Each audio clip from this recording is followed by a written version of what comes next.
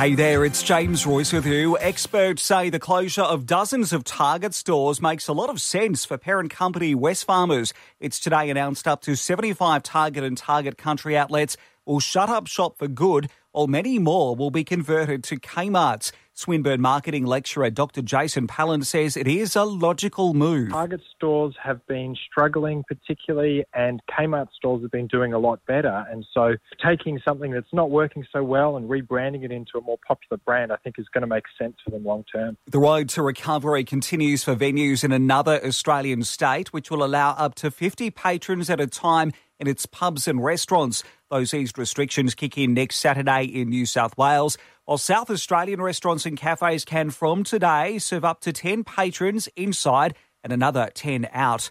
Police have rearrested the driver of an SUV that crashed into a Sydney clothing store, injuring 14 people, with 10 of those taken to hospital. It happened yesterday afternoon at Greenacre. The 51-year-old man's expected to be charged. And the Bureau is warning the nation's west coast is in for destructive winds and tidal surges this weekend as a decaying cyclone hooks up with a cold front. Diana Eadie at the Extreme Weather Desk says it's a rather unusual event. Being a tropical cyclone is really rare for this time of year, and it is an exceptionally strong cold front as well. So the interaction of these two systems is a very unusual and very dangerous occurrence indeed. You ready?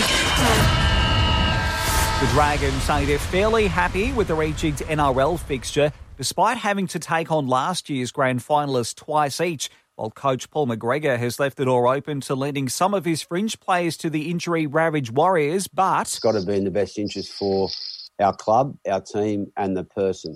And we're still waiting for the NRL Integrity Unit to hand down its ruling on South Sydney's Cody Walker. That's after he was involved in a street fight in northern New South Wales last October.